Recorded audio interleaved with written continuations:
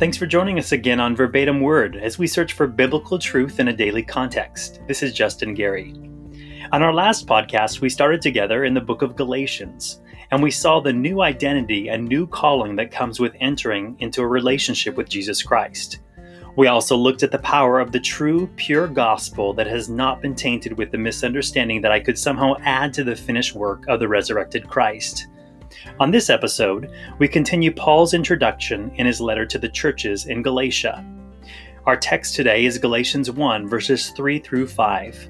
It says this: "Grace to you and peace from God the Father and our Lord Jesus Christ, who gave himself for our sins, that he might deliver us from this present evil age, according to the will of our God and Father, to whom be glory forever and ever. Amen." At this point, we have already seen that Paul had submitted to the lordship of Jesus Christ in his life.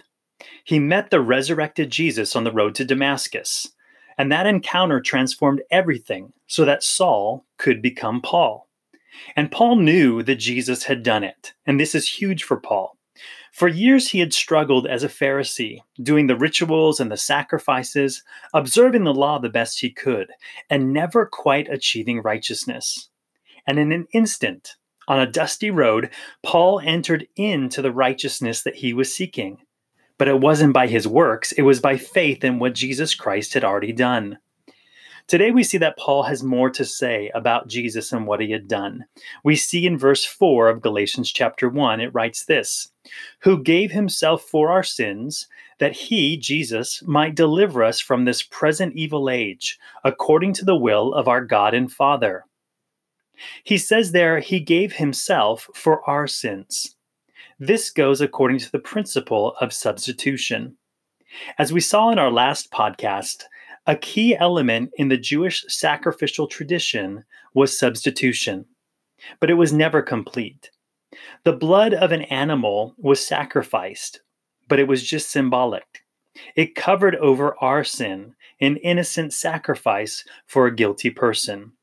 It was almost like sweeping it under the rug, though, because that sin was never truly taken away. It was still there.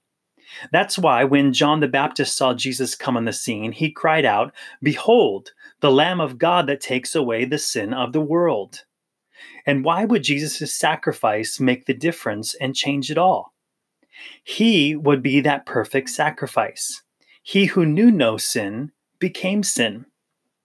Paul says this: whatever the Judaizers are telling you in Galatia about your need to do more, it's already done. We can't do more to make God love us or accept us more. He doesn't like me more on the days I read my Bible, or like me more on the days I go to church, or give, or dot all my I's and cross all my T's. He has accepted me because I believe and trust he gave himself for our sins, that he is the fulfillment as the ultimate substitutionary sacrifice. That's why someone's theology is off if they believe that they will go to heaven because they are a good person. It's a common misconception that those who do enough good receive a get-out-of-jail-free card, that somehow God owes them forgiveness because they did their chores, that their good somehow outweighs their bad. That's the false belief that Paul was adamantly writing to the church about. And why did Jesus give himself for us? It says there in verse 4, to deliver us from this present evil age. Let's focus on that word deliver. It means to pluck out, or to root out, or to rescue. Have you ever had someone call or text you to get you out of a certain situation? You've told them before you've gone to the meeting saying, if I'm not out in a few minutes, would you just text me and get me out of there when we don't want to be in a certain place? It's convenient sometimes to be delivered. The Bible says that all we like sheep have gone astray. Now, sheep are known to not be the smartest animals. They find themselves in places and situations where they need the shepherd to deliver them, to be plucked out, to be rooted out, or to be rescued. That's why those shepherds have those crooks, those poles with the rounded end at one point, so that when a sheep goes astray, if they're in an area that the shepherd cannot easily get to, they can reach down and with that hook, pull them back to safety, pluck them out, root them out, rescue them. Say the sheep is on a steep ledge and they can't get back up. The shepherd can deliver that sheep. We may at times find ourselves in situations where we don't know how to get out of the situation. Maybe it's been through poor choices we've made, or willful disobedience, or ignorance, or flat out rebellion. And we wonder, how am I going to get out of this one? God is a God who delivers us. And when we call out to him from those situations, he doesn't ignore our calls. He doesn't ghost our texts or cross his arms and refuse his help. It's in his very nature to deliver those who cry out and need it. I remember when I was in college, I was home visiting my parents, and other friends were there as well, and we decided to take a group trip out to Hana, which is on the east side of Maui, if you've ever been there. A beautiful place. It's a 50-plus mile drive with beautiful views along sea cliffs the entire way, winding bridges, one-lane roads. It's a great trip. And we were having a great time, stopping for pictures, having good conversation, singing to the radio as we journeyed along. Now there in the remote town of Hana, just past Hasegawa store, the car started skipping, losing power. And the transition in my mom's Aerostar van that we had borrowed went out. I called a mechanic. It was Friday. They would not be able to get to us until Monday to help us out. Well, as a group of college students, we had no money to stay in the Hotel Hana, no camping gear with us, and we needed to get home. So I did what I have done on many occasions. I called my dad. He was just finishing work on Friday afternoon on the other side of the island, and being the great guy that he is, who also has the gift of helps, he was on his way to deliver us. He drove the 3-hour trip out to Hana in 2.5 hours, and he arrived just at dusk as the sun was setting behind Haleakala crater. He took a look at it, and nothing he could find in the spot, it still wouldn't go. So he got out the tow line, and he towed the Aerostar van and myself and our friends all the way back to the other side of the island through Kaupo when we got home about midnight. I still remember the stress of feeling stranded, of feeling stuck, the panic of wondering, what am I going to do now? My dad delivered us. Our Heavenly Father is there to deliver us when we cry out. It's in his nature. He has the resources, the wisdom, the perspective, and the strength to deliver us from any and every situation, no matter how we got there and how long we've been there. Now, there are times we will still deal with the repercussions of our sinful choices. But even when we find ourselves stuck because we have disobeyed, when we finally come to our senses and repent and cry out to be delivered, he will always respond. But it takes humility to cry out to be delivered, to say, Lord, I am stuck here, and without you, I can't get out.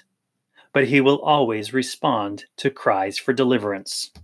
David in the Old Testament often found himself in situations where he needed deliverance, either by circumstances or backed into a corner by his enemies, or even by his own sinful and rebellious choices, which are not hidden from us in Scripture. He knew God as a deliverer. Take Psalm 18 as an example. In verses 16 through 19, we read this. He, God, sent from above. He took me. He drew me out of many waters. That reminds me of the times when you're watching on the news where they're showing reports of flooded areas, of broken levees, and the helicopters come to do those aerial rescues and they pluck those people out. That's what David says there. He drew me out of many waters. He sent from above. He took me. It goes on and says, he delivered me from my strong enemy, from those who hated me, for they were too strong for me.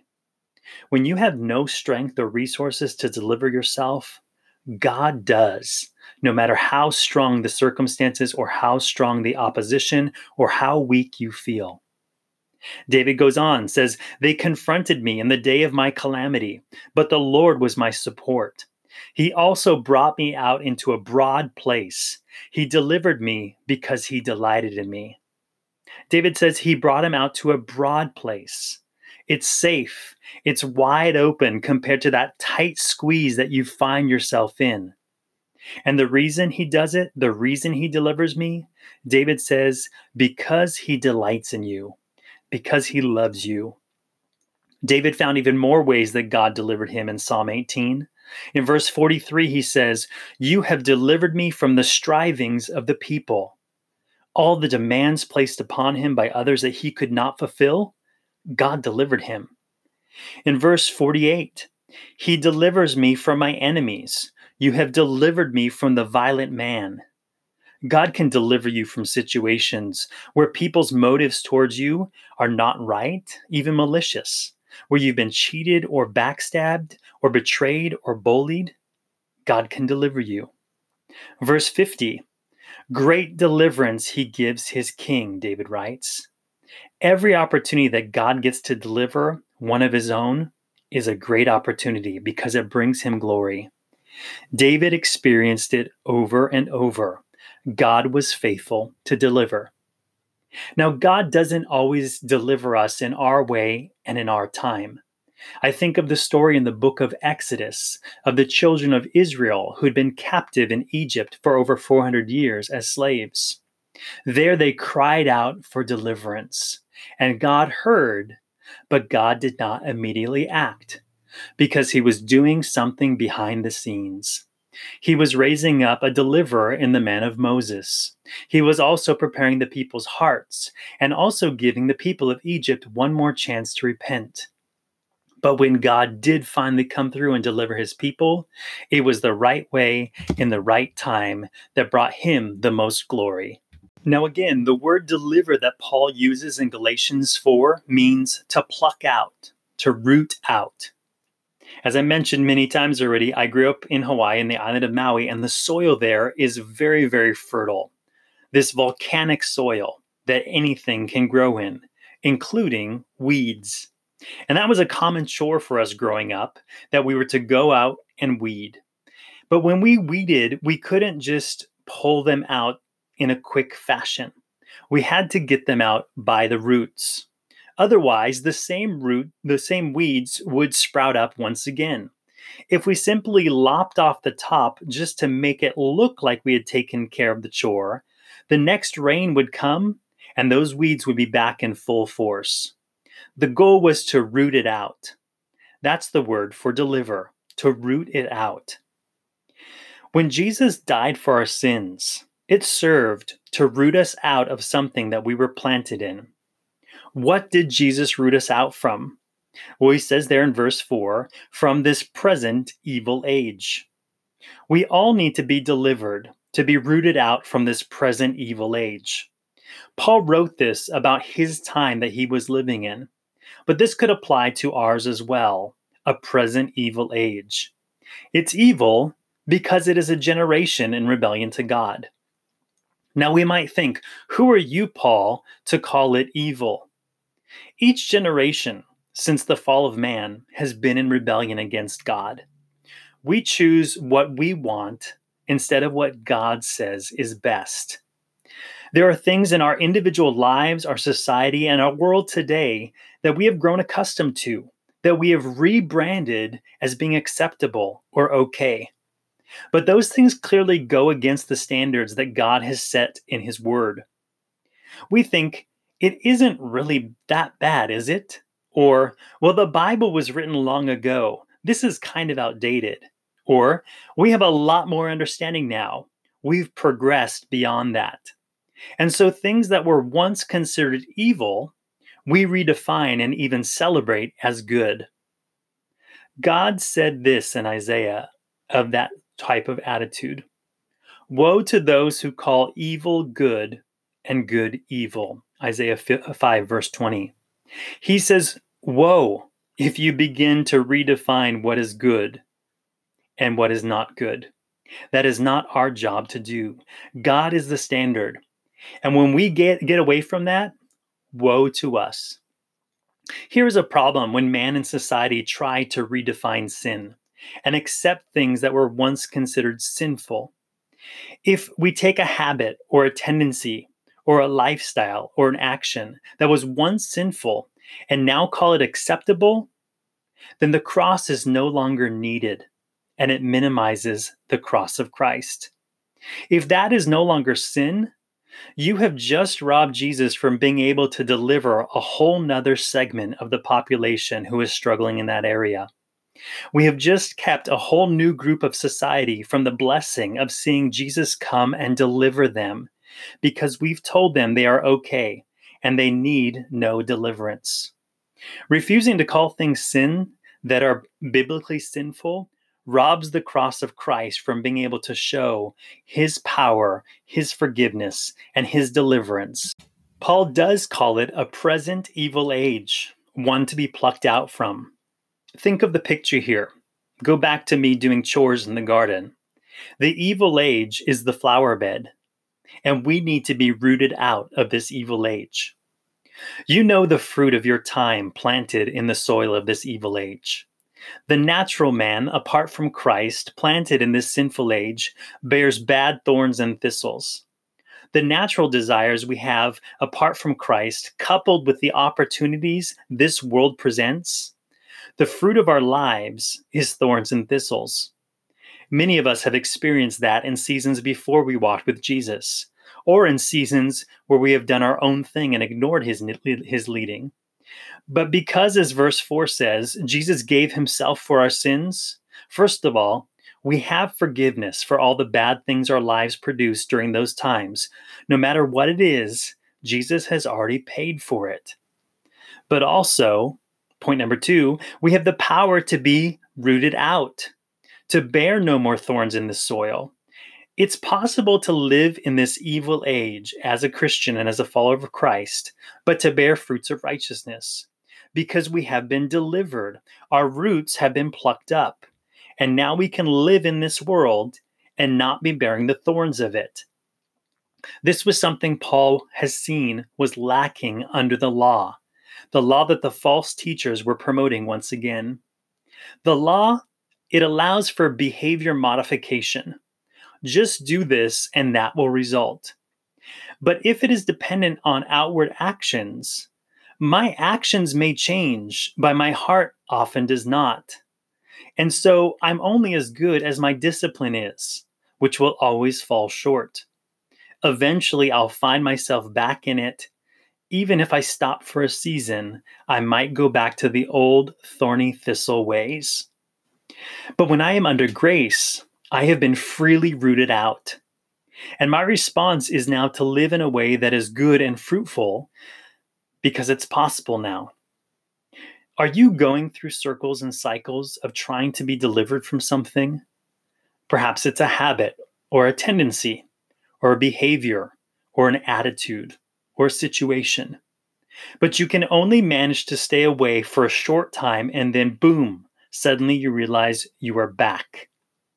Let me challenge you. Are you doing it in your own strength? Are you trying to get free by the law? If I just do this, or if I just do that, or if I just try harder, maybe I'll eventually be delivered. Your struggle lies in the fact that you need to be delivered by Jesus. It's something that only he can do. He gave himself to do it. When it comes to being delivered from this present evil age, as it says in verse 4, the deliver there of being plucked out or uprooted, it could also perhaps be applied in an eschatological context. Eschatology is the study of end times. The world presently is an evil age, and God's people have a desire and need to be plucked out. This is a principle that many believe we see in Scripture, and Paul emphasized in his teachings, that Jesus at some point will pluck out and uproot his people from this world, from this present evil age. Now, not all Christians agree as to when or how that will happen. I personally see evidence for something called a pre-tribulation, premillennial eschatological view. But regardless of your eschatological views, your end times views, Scripture communicates we will not always dwell in this present evil age, and God longs to pluck us out and has a plan to do so. Take, for example, Jesus' parable of the wheat and the tares. As he's teaching about the kingdom, he says this in Matthew chapter 13, verses 24 through 30. Another parable Jesus put forth to them, saying, "The kingdom of heaven is like a man who sowed good seed in his field. But while men slept, his enemy came and sowed tares among the wheat and went his way. But when the grain had sprouted and produced a crop, then the tares also appeared.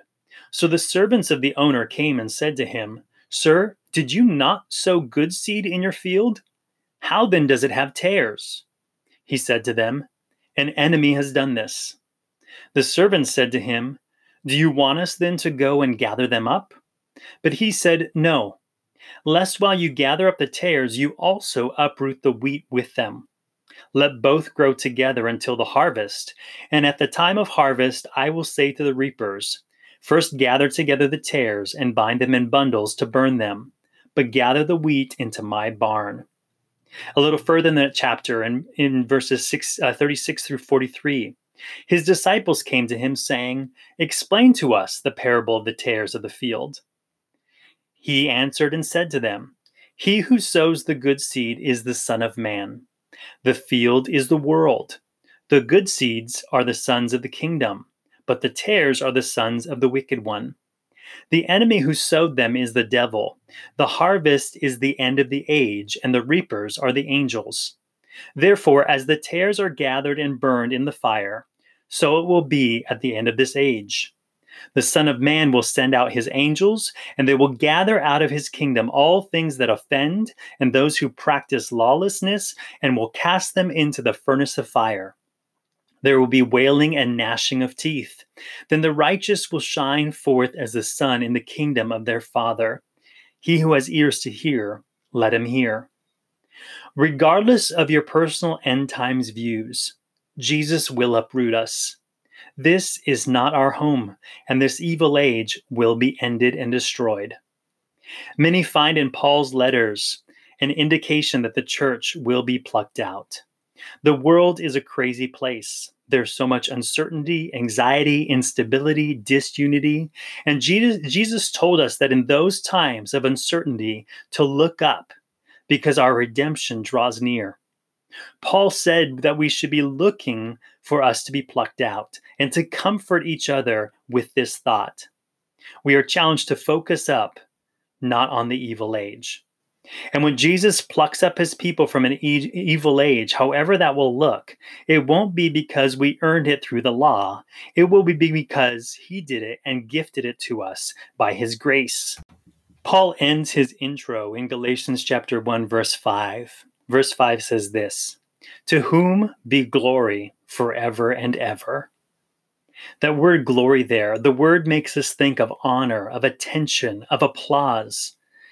When it came to the works of the Judaizers that they were teaching falsely there in Galatia, men can take the credit when it comes to the law and when it comes to work. People can claim the glory for themselves. Look at what I did to achieve my own righteousness. Paul could only give glory to Jesus, and this glory would be forever and ever. Fame and glory pass here on the earth. Someone so enthralling and influential has to keep impressing the public. New songs or new athletic achievements or new products or new images. We always need to be reinventing in order to maintain that fame and glory. It's so passing here on the earth. What Jesus did never gets old. It's that valuable. It's timeless. Each generation. It does not need to be reinvented or repackaged or updated, which is what the Judaizers were seeking to do. But the law, it was obsolete. It was no longer needed after the cross. The law pointed out our need for one final sacrifice. The law pointed out that we could not do it perfectly. What Jesus did was still glorious, and it would be forever and ever. There was no need to update it, no need to upgrade it. There was no 2.0 version, which is what the Judaizers were trying to bring about.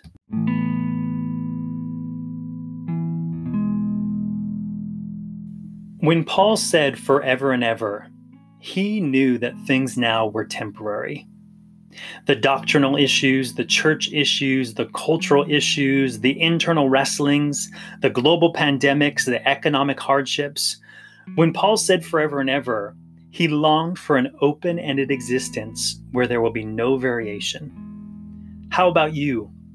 Is your mind on things above, or are you distracted by the temporary junk of this evil age? As we close, I pray that you will experience God's deliverance today. May He deliver you from being caught up in the temporary things of this world. May He deliver you from striving and working to achieve perfection. May He deliver you from anything you have wandered into in which you may currently feel stuck. May He deliver you from fruitless seasons and replant your roots in fruitful soil. May He deliver you from all that is overwhelming you as you call out, release, and submit those things to Him. And may He deliver you from anything that has power over you, that has you feeling trapped, stuck, or unable to move forward. May Jesus Christ be your deliverer. And can I offer you two things today that Paul offered his brethren in Galatia? Grace and peace. May you rest in God's unmerited favor in His grace today. May you accept His love for you. May you cease striving and surrender. May you turn from your need to always be right. May you acknowledge that you are needy and need Him. May you receive that abundance of grace that He has for you. And may you be filled with His peace today. A peace that passes your understanding, a peace that this world cannot give, a peace that guards your heart and guards your mind, a peace that fills you and can spill out on others, a peace that cannot be robbed by your circumstances, a peace based in trust and not in circumstances, the peace that comes from knowing you have a good Father who has gone to prepare a place for you. May Jesus show you His deliverance, His grace, and His peace, even in the midst of a crazy, evil age. Thanks for being with us today on this edition of Verbatim Word. We look forward to having you with us next time. God bless you.